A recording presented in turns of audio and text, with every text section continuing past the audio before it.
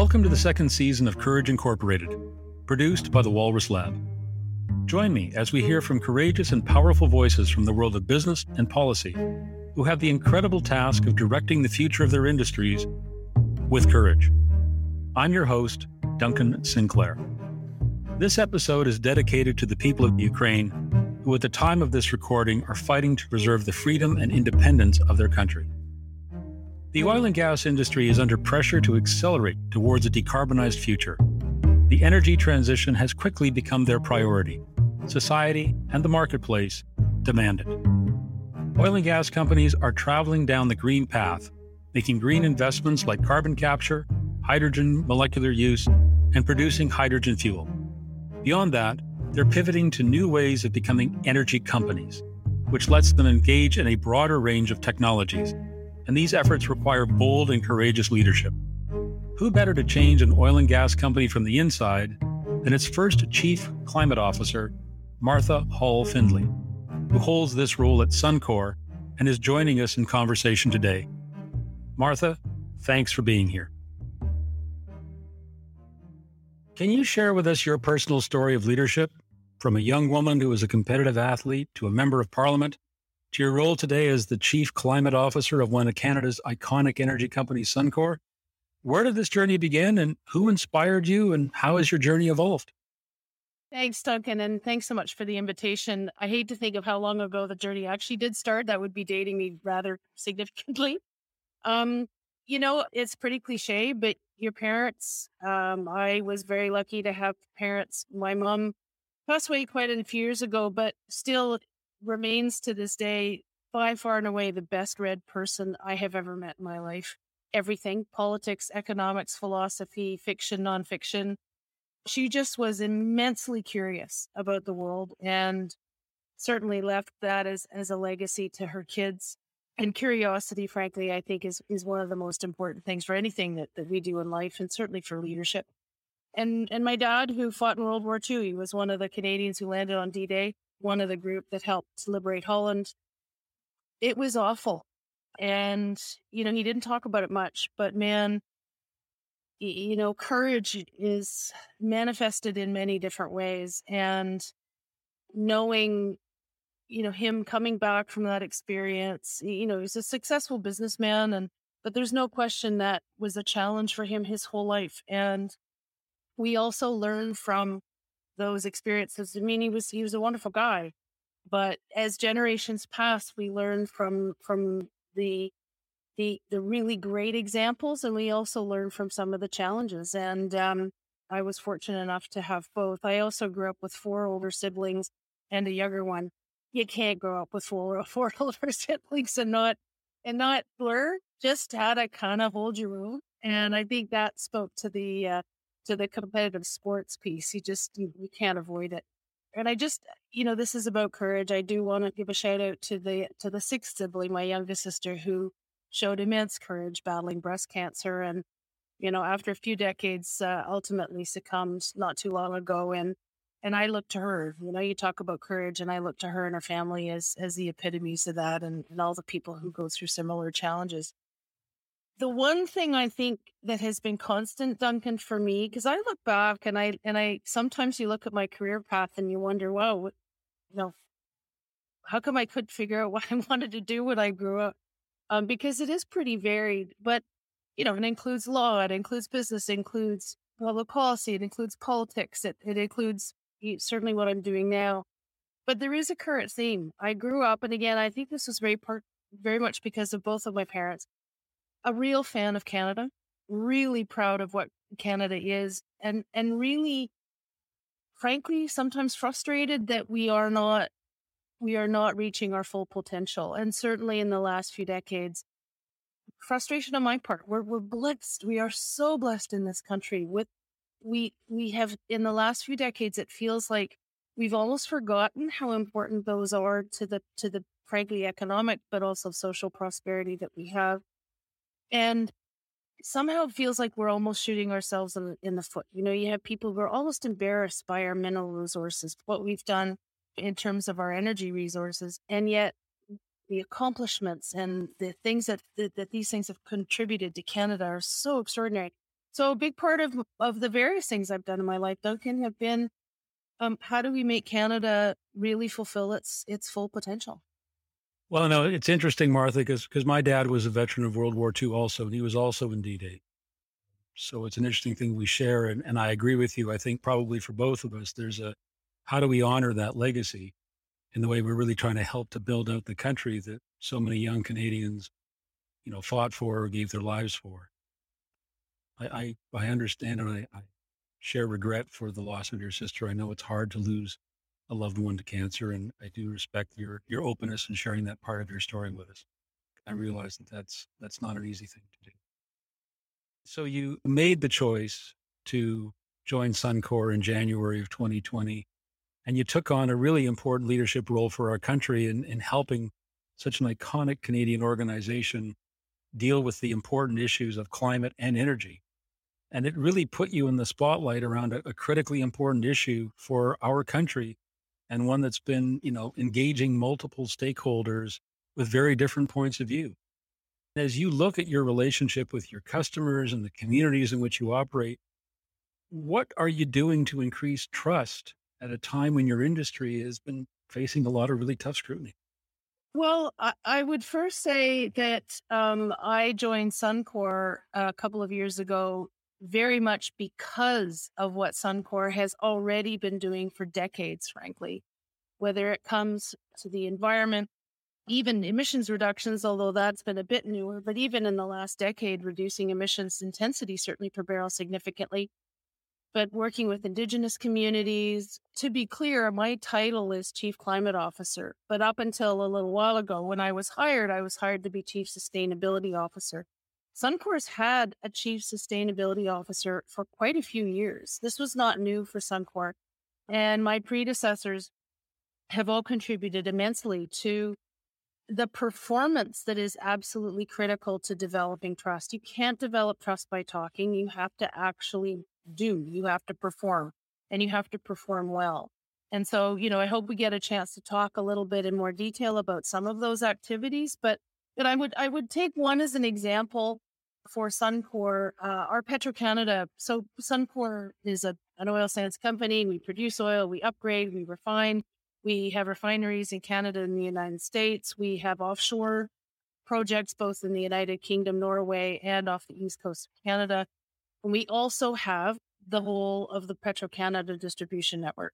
One of the things that we did a couple of years ago, even at the end of 2019, it was announced you too could drive an electric vehicle across the entire country of Canada. The reason you can do that is because we put in fast charging stations at enough Petro-Canada stations that are close enough together that you can actually drive coast to coast.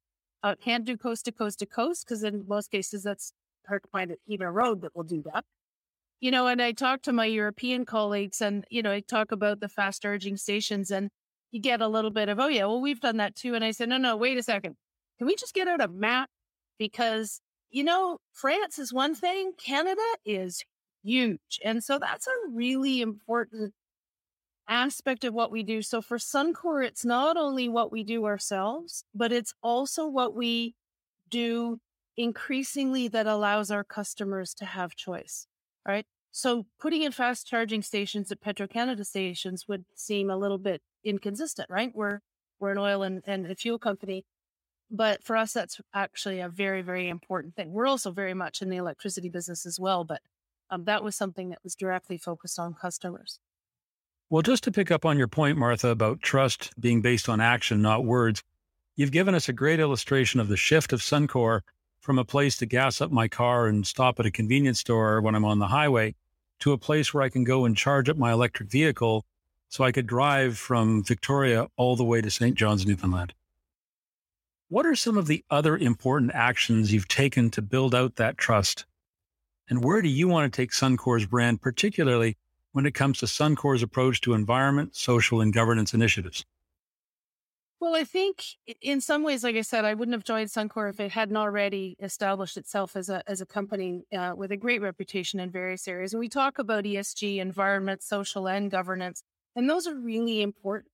There's no question that greenhouse gas emissions are the elephant in the room of ESG. And, we can talk I hope about the Oil Sands Pathways to Net Zero initiative, which Suncor has been instrumental in founding and proceeding with.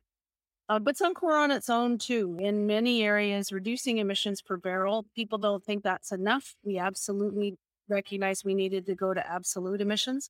But, it wasn't that long ago that we were seen as the real bad guys, right? With terrible reputation. A barrel of Canadian oil is now, in terms of emissions, on a par with the North American average, which really means we're not, we've made huge progress, but we've also done a pretty terrible job of telling people about that. That's our efforts to reduce emissions, the elephant in the room. We also established this Oil Sands Pathways to Net Zero initiative last year, which now encompasses the 6 major players. We represent 95%, in effect, all of the oil sands production in Canada. We're all competitors, yet we're all collaborating to reach net zero by 2050. And I keep saying to people, we're not a software company. We're not a retail chain. We're oil sands. This is a really tough nut to crack, and we are absolutely bent on making it happen. Can we do it alone? Of course not. It's requiring significant collaboration with each other as competitive companies, but also with the federal government, with the Alberta government.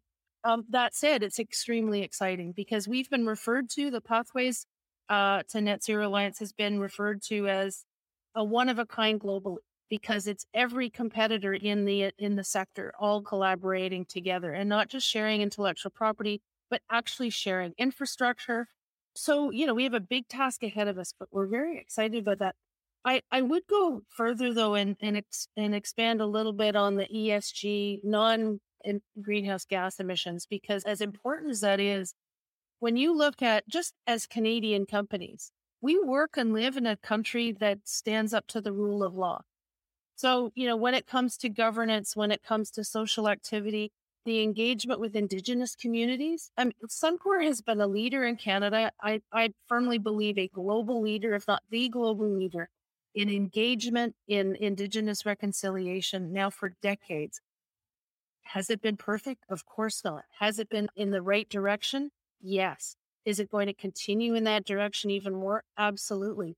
But, I'm really proud of that. There are lots of countries around the world that have just not recognized that there even is a history of Indigenous and engagement and colonialism that needs to be addressed. And it's not perfect as it is in Canada. I'm really quite proud of the fact that we're making strides.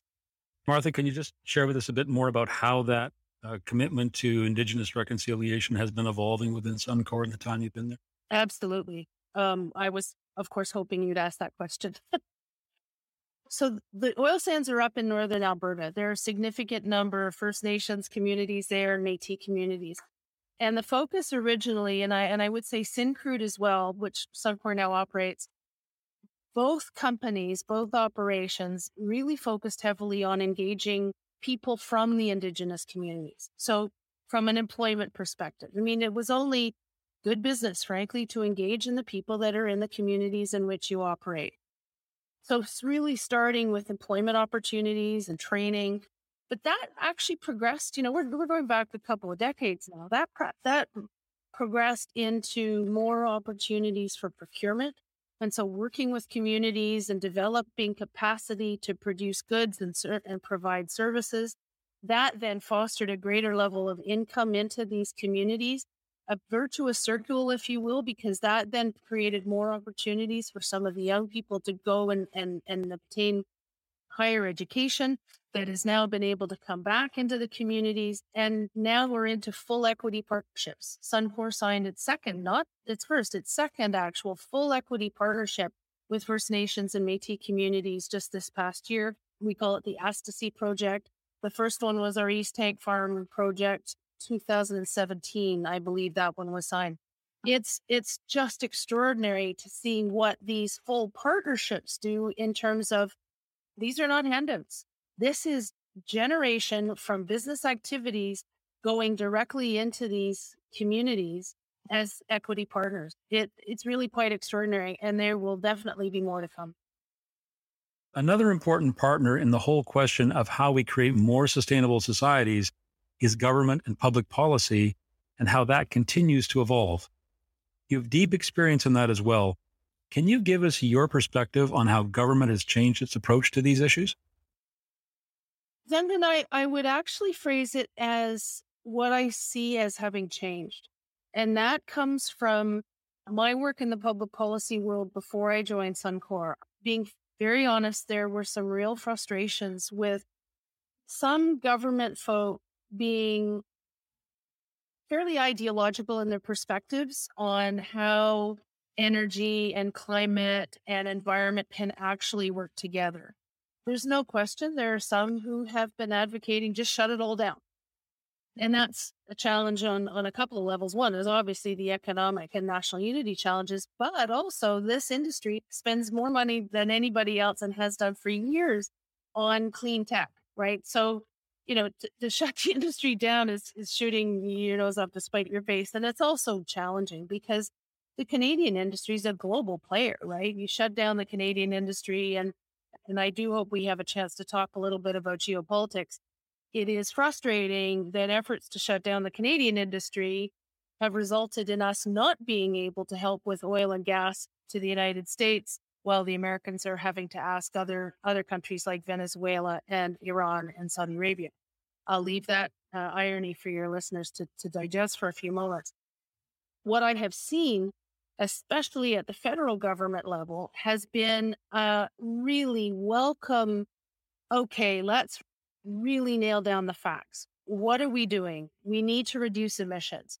We at the oil sands went to the government a year and a half ago and said, look, we're responsible for 10% of Canada's emissions, just the oil sands. That's a really big part of the Canadian challenge in terms of emissions reductions. And so we said, we therefore have to be a big part of the solution. How can we collaborate? We can't do it alone. And this ties into your question about trust. I think it spoke volumes that it was the industry that went to government, not the other way around. It was industry that went to government and said, look, we have a big job to do. How do we get this done? How do we manage to do it together? And huge kudos to the current federal government. The reception was a little uncertain at first. I'm not gonna kid you, but it didn't take long for that trust to develop and for folks to recognize we are serious, and recognize that it has to be a collaboration. And so in the last 2 years, I would say the level of recognition in the Canadian government, certainly among senior participants, has been from, let's not talk to each other to absolute, how are we going to collaborate? What are we going to do together? Because reducing Canada's emissions is in fact reducing Canada's emissions. How do we respond as a country?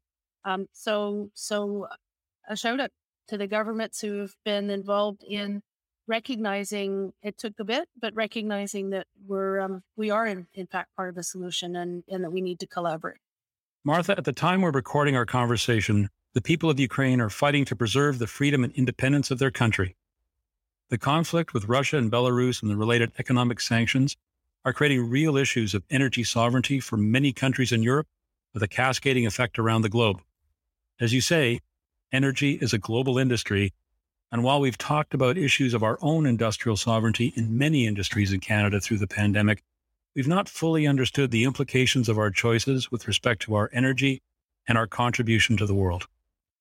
Martha, as you see the issue of Canada as a global energy partner to our allies, where and how do we need to change?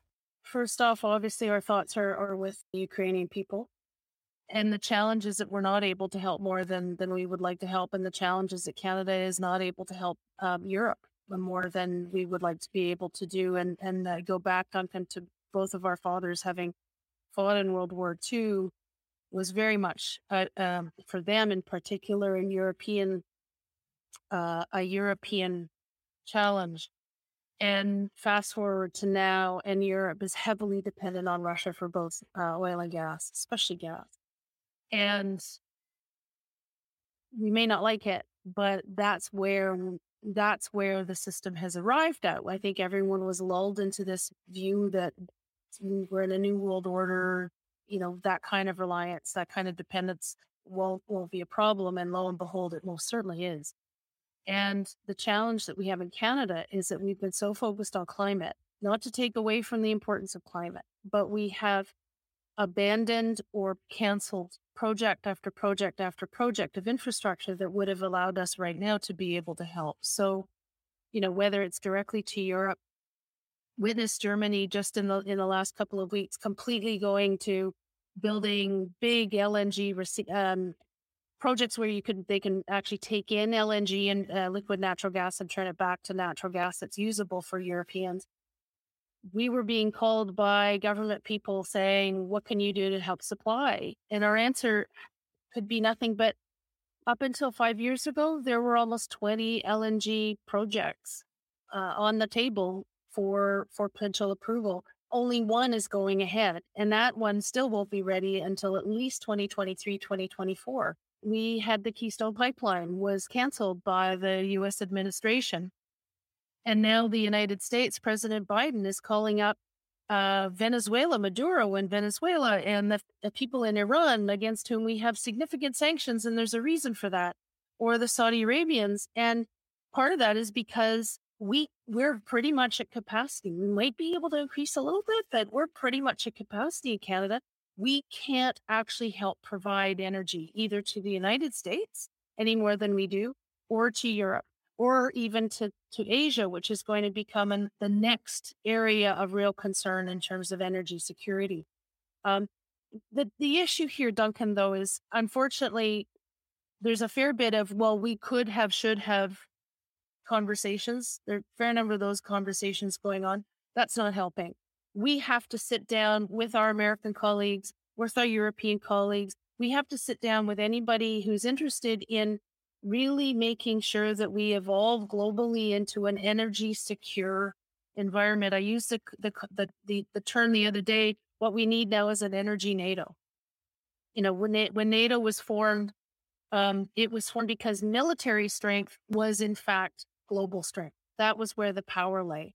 We now see that strength lies in finance, now that global finance doesn't rely necessarily on political borders, and absolutely energy. And Canada is well positioned to be a strong supporter of like-minded countries and their energy security needs. We just need to look forward and maybe revisit some of our policies so that we can be more of a greater help globally than we are right now, frankly.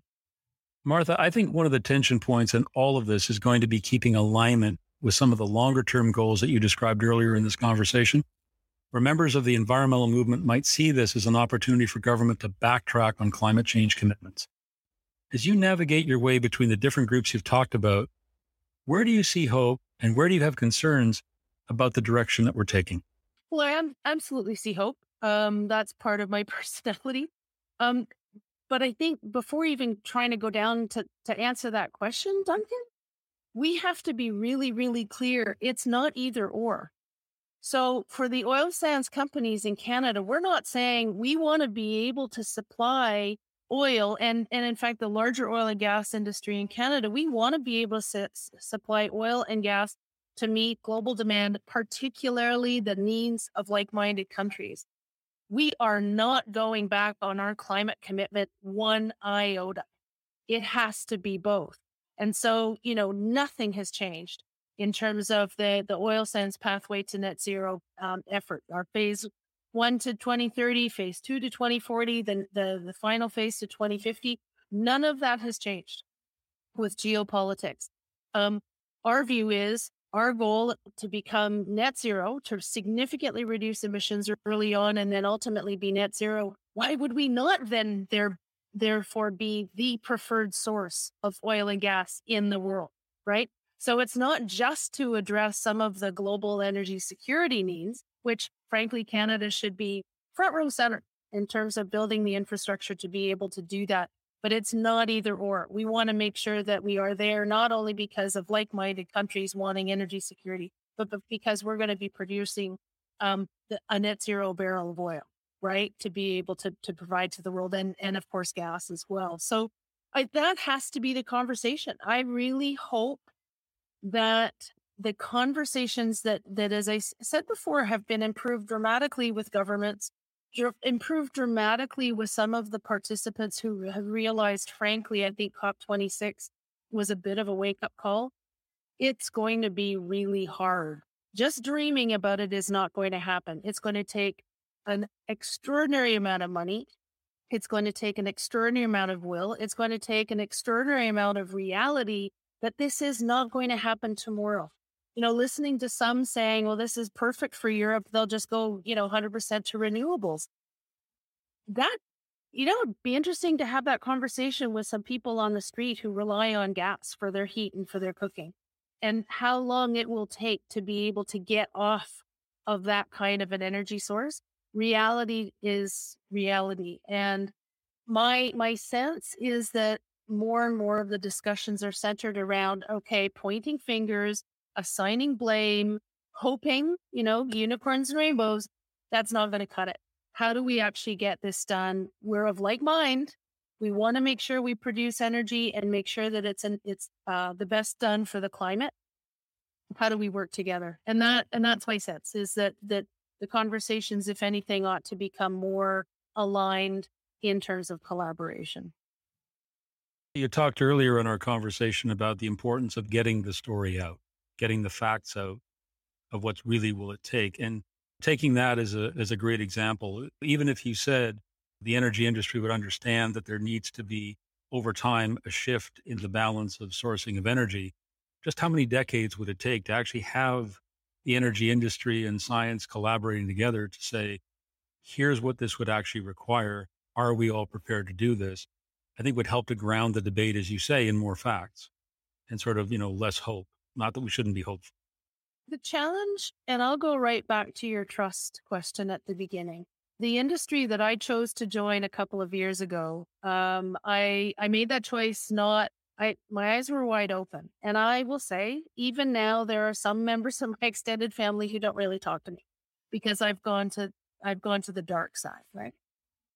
There is a lack of trust. There is a lack of credibility in this industry, and some of it is deserved. I'm not going to lie. There are some of the majors spending millions and millions and millions of dollars lobbying in the United States and Washington, which is how Washington operates.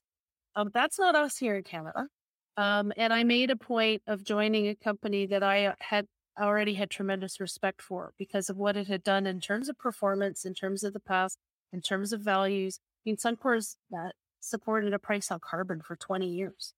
Most people don't know that either. There's no question, though, a part of what I want to be able to do is say, look, we are performing. We are doing these things. I wouldn't have joined if I hadn't known that in terms of reputation, but an awful lot of other people don't. And so for me, part of my job is to be able to talk to people or talk with people and say, this is what we're doing. We know we can't do it alone. We're not evil. We're really good people who have done extraordinary, innovative, technological things to be able to produce energy. It's those same people who are innovative, creative, and able to produce, do incredible technological things that will help solve the climate challenge. And so I'm excited about it. It's not always an easy conversation because we have a bit of a credibility gap, to be sure. But I'm confident that the more we engage and the more we have these really open conversations, the more people will realize, yes, that we're in this together. Let's figure out how to collaborate rather than divide. It would be great to get your reflections on your industry's ongoing investments and innovation, as well as fitting that into the changing ways that we're going to live and work in a post-pandemic world. There are three aspects to everything that is happening in the digital world in terms of improvements. One, it's really important just from a business perspective. Every business is embracing it just to be able to render our activities more efficient, more effective. The second interesting aspect of it, though, is that the rise of everything digital and the incredible use of networks and the internet means we have huge use of clouds, and which are not really clouds, as you know. They're big, big banks of servers that require an incredible amount of energy to run. So there's a whole side piece of how do we actually make sure that we provide enough energy that is clean energy to power the digital revolution, if you will. The other aspect is that we do see digital transformation as being a significant part of the emissions reduction challenge. The opportunity to measure emissions, the opportunity to put together algorithms that can help actually processes where you're reducing your energy use. All of those are also part of everything that we do. So it's every day, Duncan, that we're working with a variety of digital transformations. It's pretty exciting. Martha, as you think about where the world is going to go next between your industry and public policy and some of the global conversations that we've been having, this notion of getting your story out about the innovations that you are doing, what more do you think the industry should do to help people understand just how progressive you're trying to be? Take every opportunity for honest conversations. Um, and that's far, far more difficult. It's much easier said than done.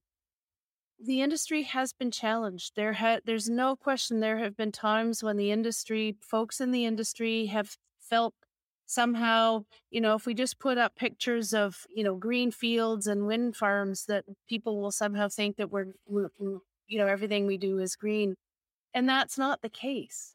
And so I think, have actually created almost more challenge for ourselves by sidestepping. So, there were a few years where the industry talked about, well, somebody would talk about climate, and the answer would sometimes be, well, yes, but, we're responsible for so many jobs, right? Or, we're much more ethical than some of the other global suppliers of energy.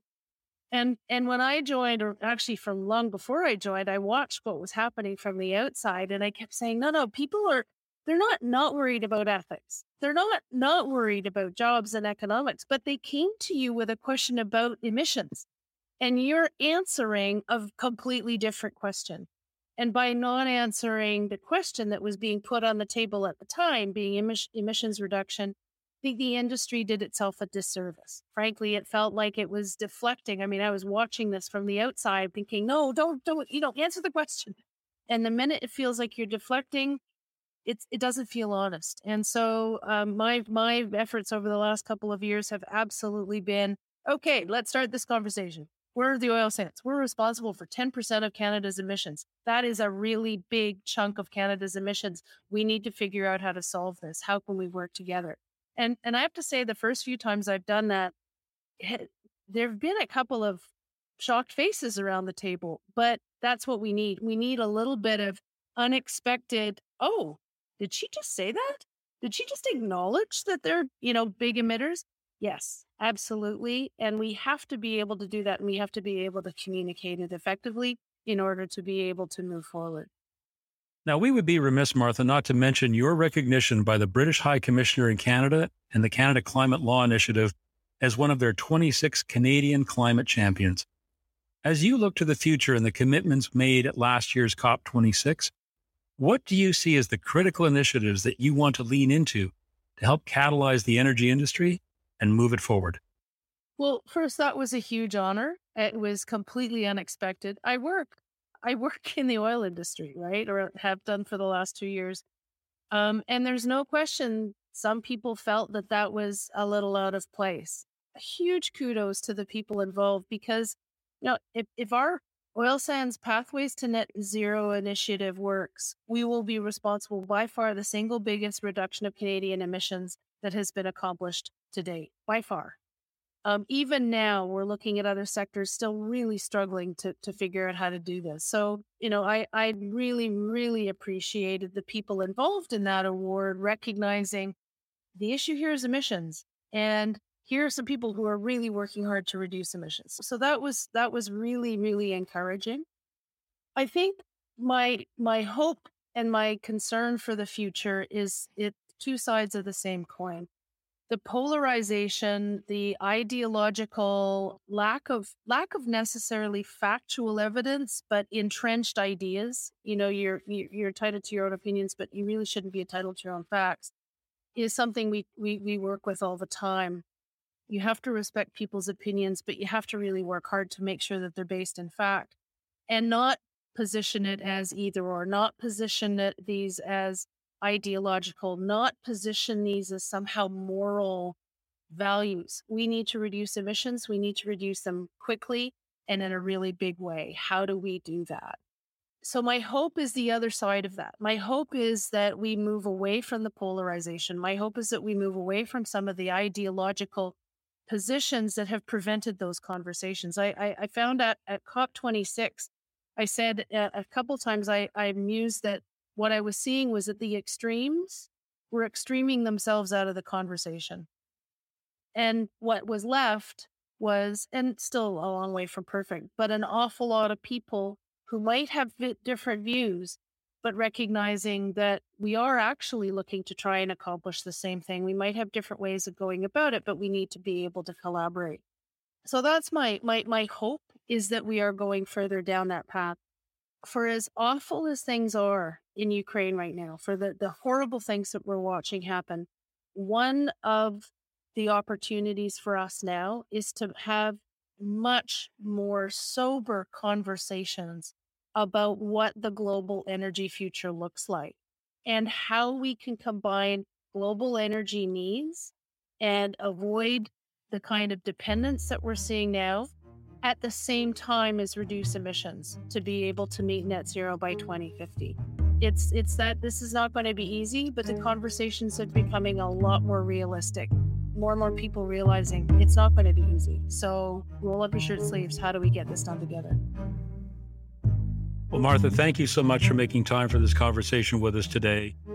And again, on behalf of all of us here at the Walrus Lab and at Deloitte, it's been a wonderful conversation. You've been very generous with your time. We really appreciate it. Thank you. Martha, thank you for your time today and the insights you shared. These are challenging times for the energy industry in this country, and I appreciate you talking to us about all that needs to be done to create a better world. I'm your host, Duncan Sinclair. This podcast is a production of the Walrus Lab. Thanks to our producer, Camille Hemming, and our team here at Deloitte. Subscribe to us on iTunes, Spotify, and Google Podcasts, and tune in again soon to meet our next courageous leader.